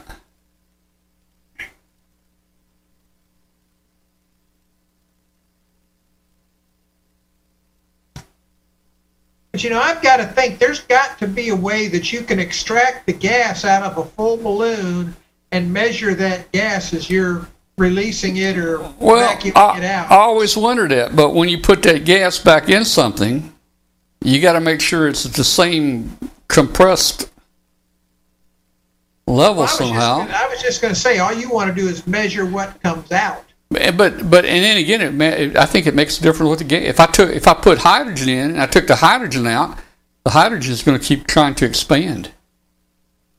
But you want to measure weight or you want to measure the volume? Well, that would be I can measure measurements of the balloon and the tracker, of the weight of the balloon, the tracker, the line, the antenna. All that plays into the formula. But I do need to know the volume, and we've been pretty close on volumes on all of our other flights. This one may be a little different because of the funny shape that we're going to be in here. But here's another way. Yeah. You know the lifting capability of the hydrogen. Just measure the lift of the entire thing when it's near bursting, and then you subtract the weight of it, and that will give you the lift, and you should be able to reverse back and figure out how much helium you got in it. So you're telling me to fill it up to bursting, and just right under bursting with hydrogen? How do I know where to stop? Well, 18 inches, 17 and a half. Yeah. You know, I mean, pick a point and say this is point A, and get a measurement, and then take it higher and get another measurement, and then take it higher. And when it bursts, the last measurement you got is the one you'll go with, and that will tell you the maximum amount of lift, and that will tell you how much hydrogen you had to have gotten into it to get that lift. So you can reverse that formula and figure out how much hydrogen you got in to get. Yeah, you know, I've looked into that. The little devices made to measure the hydrogen and all that. You know, it's only like $15,000-$25,000. You can't just measure it with I don't know. Well, for the lift, you can just measure it with your scale. Well, I could measure lift. That's the goal. Not lift. But it's going to But it's going to keep expanding. I mean, gee. No, you can weight the container, the hydrogen container, and see the difference between when you started and when you finish. Yeah. Well, Tom, you're always calculating these to have X amount of grams of lift. Yep. So you've got that formula because that tells you how much hydrogen you must put in. Well, let's reverse that formula and say, how much lift do I have? And then say, okay, I've got 35 grams of lift. How much hydrogen do I need to have gotten to that 35 grams? Then I'll tell you how much hydrogen you got in. Just reverse the formula. Yeah, the spreadsheet I have. Well, Well, The spreadsheet I have does all those calculations, and you put it. Find the formula. Get Bill to find you the formula and Well, reverse it. But I think that formula is built into that spreadsheet because one of the variables on the spreadsheet is cubic feet of the balloon. Cubic feet of the balloon, weight of the balloon, weight of the tracker, the amount of gas you put in. So, yeah, okay. Well, it's going to take somebody better than me. I would say get Bill. I guarantee you Bill's got that formula, and he probably has already worked it out. All right. Well, as soon as his foot heals, we'll try to get Bill in here. Let's see. Yeah, they're saying that link I put in didn't work. The link you... But Carlos got in, Yeah. so... Who said it didn't work? Bill? Bill always says it doesn't work. I'm in, so the link worked. Yeah. Bill always says it doesn't work when he tries it. I don't know why. But everybody else uses the same link and gets in, you know. Yeah. And that 5/8 plus 7 30 seconds, let's see, that's going to be 27 30 seconds.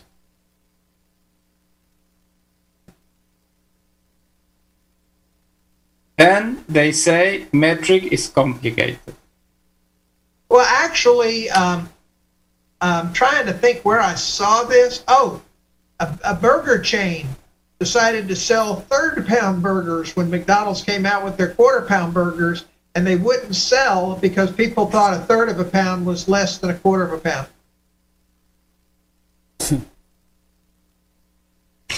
There you are. Mark is saying I can vacuum it out, and I can vacuum it out, put it back in a cylinder, and I can measure the weight change.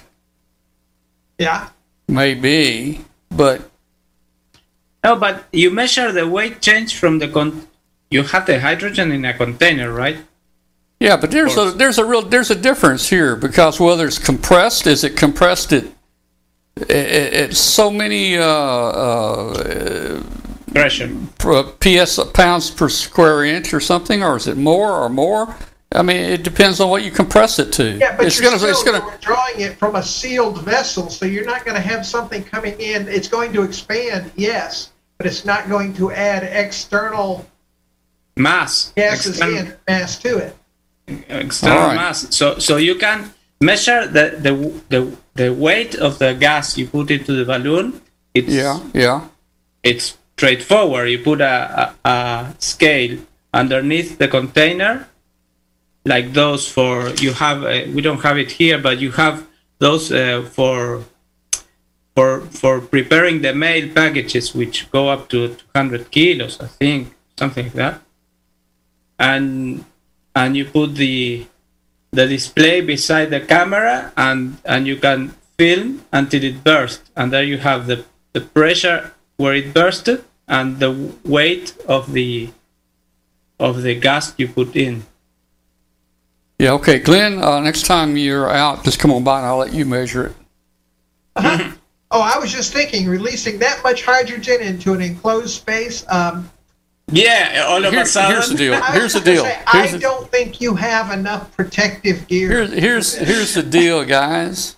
I'm sure that what we're all saying is doable, but I think it's going to take some precision equipment that will measure that. I'm going to bet that Bill has a formula that you can take it directly from the lift. And the lift is nothing more than weight of the balloon plus the gas inside giving you your lift like you calculated normally. And you just reverse that formula, and I will bet you dollars to donuts that Bill has that formula. Okay, so if I have a cylinder that weighs 75 pounds and I pump the gas back out of my balloon into it, you think I'm going to see a difference in weight? Not at 75 pounds, but I'm talking about lift with a Mylar object and calculating how much gas you already calculate with your spreadsheet now how much gas you have to put in to get 17 grams of lift. Well, the interesting thing is the spreadsheet gets me in a ballpark, I may be off some on the cubic meters, I'm going to bet but there's a real formula but somebody uses to I have what I need because I can see I can measure the lift, and that's what I need. That's most important for me right now. But I'm going to guarantee you there is some scientific formula that you can actually formulas are made to be reversed. So all you have to do is say, I've got X amount of lift. How much gas did I need to put in to get this lift? Well, how much gas do you put normally into one balloon? How many grams, for example? Well, It's cubic feet. I don't. I put cubic meters in. And for instance, on this balloon right here, it looks like it has a capacity of about 1.5 cubic meters, and I'm going to put in 0.19 cubic meters, and that will give me 17 grams of lift. So it's just a bubble in the balloon. That's all it is. It's not full. It's just a bubble. Yeah. It's just a bubble, and I mean, there's your formula right there. 1.5 cubic meters equals how much lift? What was that? 1 point what? You said you put like 1.5 cubic meters in? 1.9. Yeah. 1.9 cubic meters equals how much lift according to your formula? Well, it also depends on the cubic volume of the balloon. That's a variable. No. Ignore. You're not concerned with the cubic volume. You're concerned with lift. No, I am because if I don't have that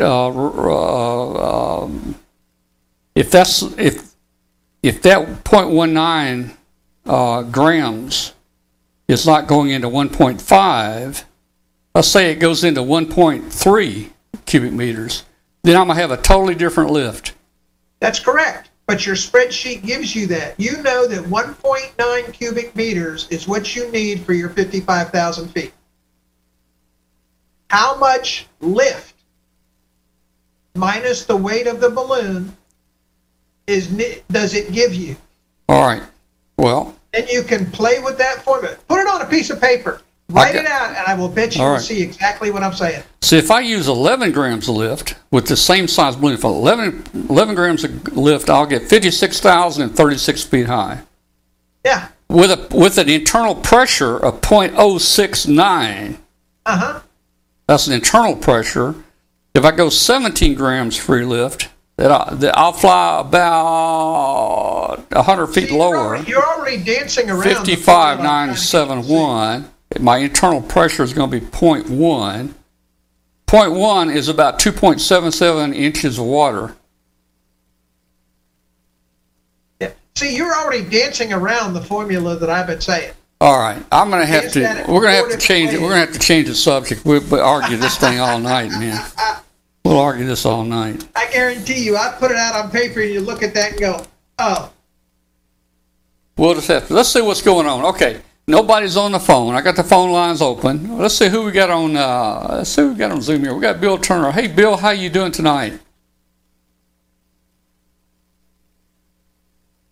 Sound better if I unmute. Yeah, there you are.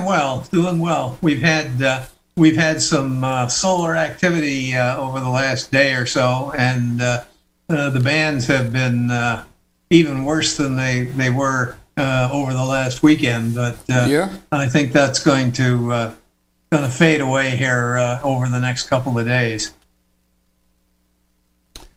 Well, I'm seeing reports that the bands are starting to open up 10 meters and everything. So I think things are getting better, right? Yeah, we're starting to get some more some higher solar flux numbers, but this particular the 11th and 12th of this month, we've had a coronal mass ejection and a solar storm that has hit Earth, and that has not done any favors for propagation. but I think that will fade away over the next few days. Yeah. Well, I'm anxious for the bands to start getting better. There's been, over my lifetime of ham radio, there's been some really, really good years. There's been some really, really bad years, and I'm ready for it to be good again. Yeah, it seems like every time I get a good station put together, it's in the down years, so I really can't use it. This time around, it'd be the other way. Well, that's where FT8 and some of these digital modes come in handy when things go bad. The digital modes seem to handle those conditions better than trying to do it with CW or sideband. Yeah. Just reminded me, talking about digital modes, there is a new kit from QRP Labs that just came out, which is a transceiver for digital modes. You know that Hans Summers from QRP Labs has this assortment of very, very interesting kits and with very good prices. And I've just ordered one to try it out. It has a couple of interesting features, like it has a high-end sound card inside, which is a 24-bit sound card, and the power amplifier, which is I think is just about 5 watt or something like that. It's designed for digital modes. I have to read a little bit about it, but it's as it's only digital mode transceiver, it's designed around being digital and not for a single side one. So let's see, when I get it here and build it up, I'll let you know about it. I threw in the chat a calculator I saw just now for calculating mass of gases and things. Maybe it's useful for something of the balloon. All right, thank you. And let's see if Bill got in this time. Bill, are you there, Bill? No, he's not here yet. There. Bill? There he is. He's coming. All right, Bill. We're going to find out what's wrong, why Bill never works the first time he tries it. He always, has a problem. Bill, you there? He's muted.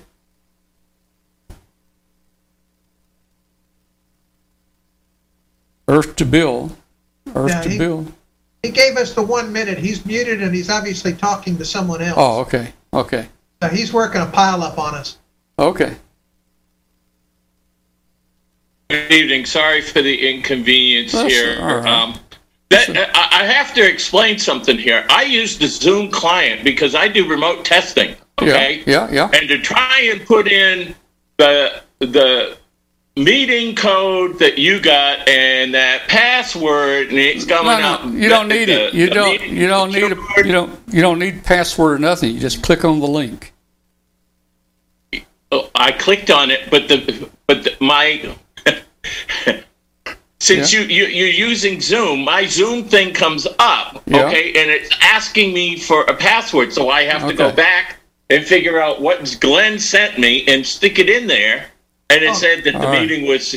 Your Zoom is doing something different. See, I bet you, we got 4 or 5 guys on here now. I bet you nobody that came in tonight had to use a password except you. Do they have Zoom on their computers, though? Yes. I have the Zoom. Yeah, I have a Zoom client on my computer, but I'm using the... just the link? The list that... was published by Tom. I just clicked on that link and here I am. There's a checkbox when Zoom starts. There's a checkbox or a little dialog box that comes up and says, "Do you want to continue?" And you just click yes, and it ignores the client. Okay. Well, anyway, right, so I'm here now. Anyway, sorry for the inconvenience. Hey, anyway, you're here, man. You made it. That's what's important. You made it, man. Yeah, and Rodan ran away on me. I was hoping to say hello to her before she ran away. Yeah. Oh, she's gotten a little full of herself here recently. They're both in this, we want to go to a cat show, and they're wondering why I'm not taking them anywhere. See, because to them, hotels are like Disneyland. And the shows are kind of like, who cares about that? We want to go to Disneyland, and they haven't been to Disneyland in 2 years. And, they're getting a little pissy about it. It's called cabin fever there, Glenn. That's really what it is. Yeah, they miss. Because when I take them to a show, for example, we get in on the day before the show, and they are literally all night long jumping from bed to bed in the hotel room and just playing all night long. So when the showtime comes up, they're like, oh, God, it's too early. We don't need to go to the show. Can we just stay here? And they sleep half the day. All right, let's see here. Hey guys, well, we got a minute here. I get this phone call. Let me put this on here. Let's see if I can do this. You're not going to give us this phone call about your vehicle's extended warranty, are you? No, I got this phone call from Microsoft Tech Support. Oh, yeah, I got that one, Man, too. I got this phone call from Microsoft Tech Support, and I don't know, man, they scared me, man. Let's see. Let's see. This is Mac Watson from the Windows Technical Department.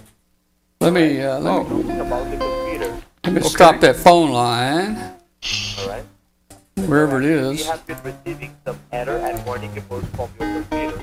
And as per the reports indicating that your computer Let's see. Close window. unwanted junk and malicious files which are Okay. and damaging the software part of your computer Close. day by day, alright? Oh, really? Wow. Now, this happened to me about. Okay, let me start it over. Here's my call.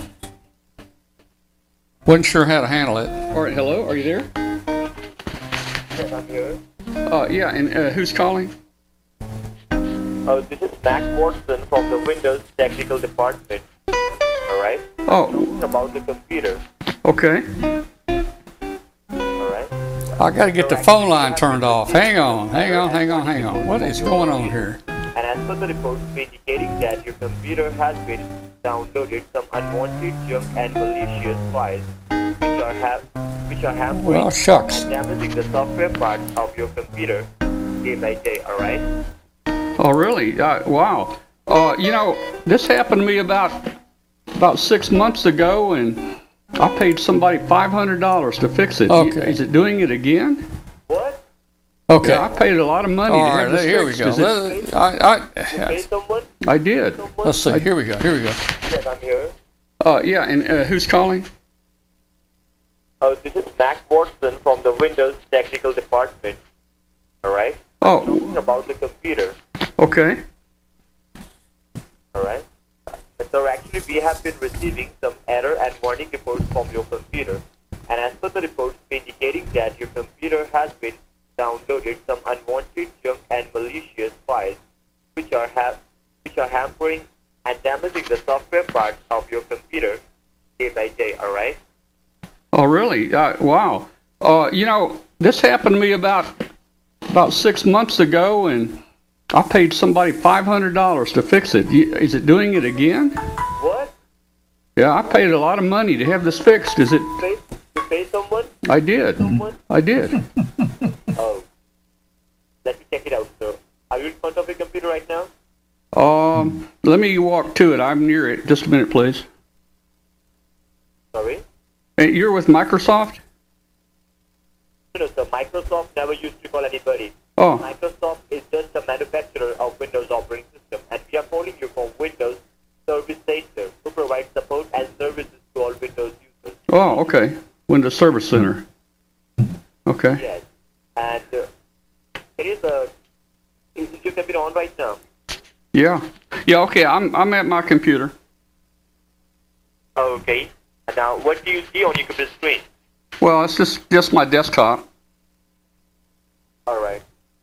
Just hold for a moment, sir. I just transfer this call to one of my technicians, all right? Okay. And you pay $500, right? Well, yeah, I did. Last, I don't know, 5 or 6 months ago. Okay, let me check it out. Just be on hold, sir.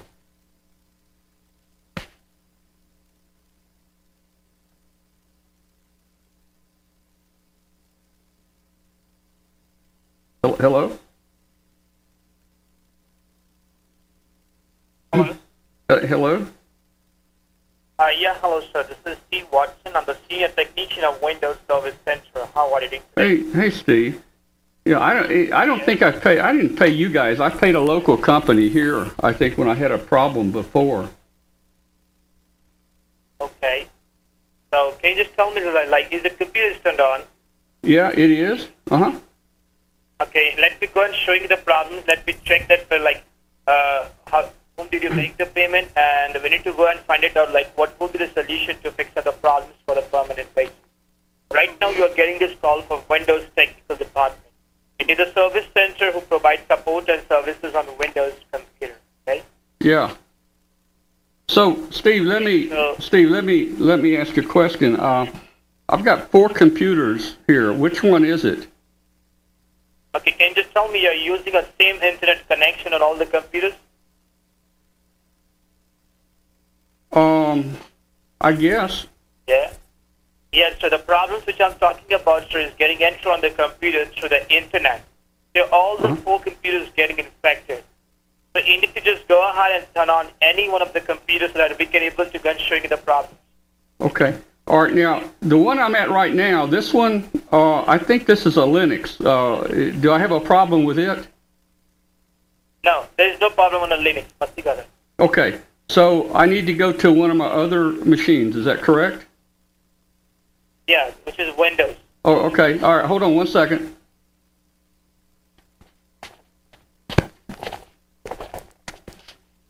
What do you see? All right. I'm almost there. Almost there. What do you see on your computer screen?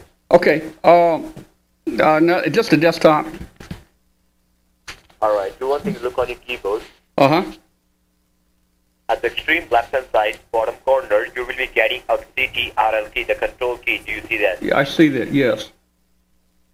And just beside to the control key, do you see any 4-flag Windows logo key? Yeah, I do. Press that 4-flag Windows key along with letter R as in Roger. Okay. All right. After that, what comes up? Oh, I had a message box that popped up. And just read me out. You may read it to you? Just read me out. Okay. It says, I, Tom, find myself talking to a two-faced potbelly baboon that couldn't catch a cold if the wind was blowing. What's that mean? Oh. What's that mean? So that means, and do one thing, sir, and just beside to that message box, do you see any? Yeah, let me start over. There, like, let me start over again. Okay, I hit escape. Okay, you may hit the Windows R. Is that right? Yes. Okay. This box came up again. It says, I, Tom, find myself talking to a two-faced potbelly baboon that couldn't catch a cold if the wind was blowing. I don't understand. You not understand, right? I don't understand that. I can explain you, sir. Look at the very bottom of the screen, okay? Yeah. Look at the very bottom of the screen. Do you see someone, your mother, very badly? No, it's mainly talking about you. You know, you guys call me every week, maybe 2 times or 3 times a week. The biggest scam thing I've ever heard. You know, why don't you get a life? Are you ready to hang up on me? All right. Well, I guess we got rid of him. Yep, we got rid of him. All right. So, I don't know, man. I like to talk to these guys. I don't know if you guys heard it or not on the remotes here, but that was one of my weekly calls from Microsoft Support Center. You have far more patience with them than I do. I've got a goal set. I want to try to keep them on the phone for at least 1 hour. That'll probably at least save a couple of grandmas, from getting tricked, What you need to do is Windows R and just keep mistyping what he wants you to type in the run box. Yeah, man. I've seen a couple of videos on the internet of people that really know what they're doing, that get into the computers of these guys, and I saw one that they even show their webcam to themselves on their monitor. So it's incredible. They hack them back. Yeah, exactly. So that's cool. really cool. Yeah. Oh man. The ones I saw one that he deleted all the files of the scammer computer, and this guy in India, whatever, started crying and begging for him to give back all the files and everything. It was like really, really incredible. But I don't know. Yeah. So Well, I talked to one of them one time, and I actually got him talking to me. And I asked him, why do you do this? And he says, there's no other job here. He said, this is the only job I can get. He said, it puts food in my family. He says, there's no other job. And we talked, and he said, where do you work? And he said, well, can you get me a job? You have offices, and can you get me a job? So, I guess there's areas that this is an easy job to get, and there's probably no other jobs available. Yes, it's not their fault. It's the fault of the organization, of course. Yeah, it's not their fault that they hacked you and ripped off your money. Yeah. Somebody said we ought to add Echolink here. We could probably do that pretty easily. That's a possibility. We're going to add Echolink here. I'll try to get the website updated and get all the international phone numbers put on our website, because we do have local phone numbers in 65 countries out there. Hey, if you're listening out there on WBCQ, International Shortwave, you've been listening to a discussion about ham radio and some other things. We're glad you're with us tonight. I would love to hear from you. Send us an email to tom@w5kub.com. We'd love to hear from you. Tell us where you are. And hit the subscribe button out there. For everybody that's watching the video, please hit the subscribe button. We'd love to have you subscribe. It helps us out there. We got just a few more minutes before our shortwave station our segment will turn off there. What time does the show play on WBCQ? That question came from AC5CM. That's actually my son, Chris, down in. You should know that guy. Down in Austin, Texas, down there, where they're having trouble with the police department, or the police are having trouble with them, or something. I don't know. But anyway, it starts on Thursday afternoon from 5 to 7 p.m., 5 to 7 p.m. Eastern, 4 to 6 p.m. Thursday Central Time on 7490. If you'd like to listen to this show, you can find it there on International Shortwave. Well, good night, everybody. Enjoyed your program, and good luck with the balloon launch. Well, thank you, and we're gonna keep on trying. I think I feel good about this launch. I think we can break that. I think we can break that glass ceiling right there. All right, 45,000 is the glass ceiling that everybody flies at big bucks, and I think we're going to break it for $6. Yeah, that's the cool part, is how cheap these balloons are, where this material is. Yeah. All right. Well, I think we'll go ahead and probably sign off here too. Hey, Charlie, good to see you again tonight. And let's see, Bill, good to hear from you there.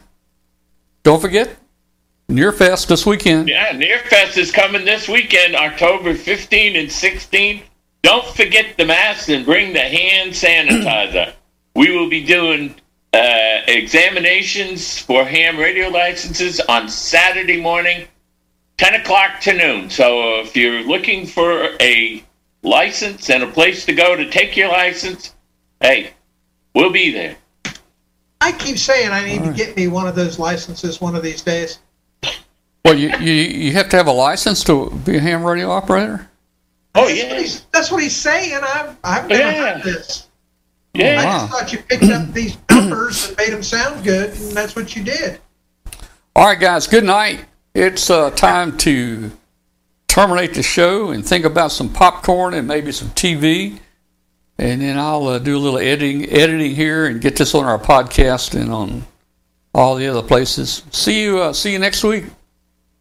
No. Give my regards to Kathy. Good night. I will. Good night, Bill. Good night, Charlie.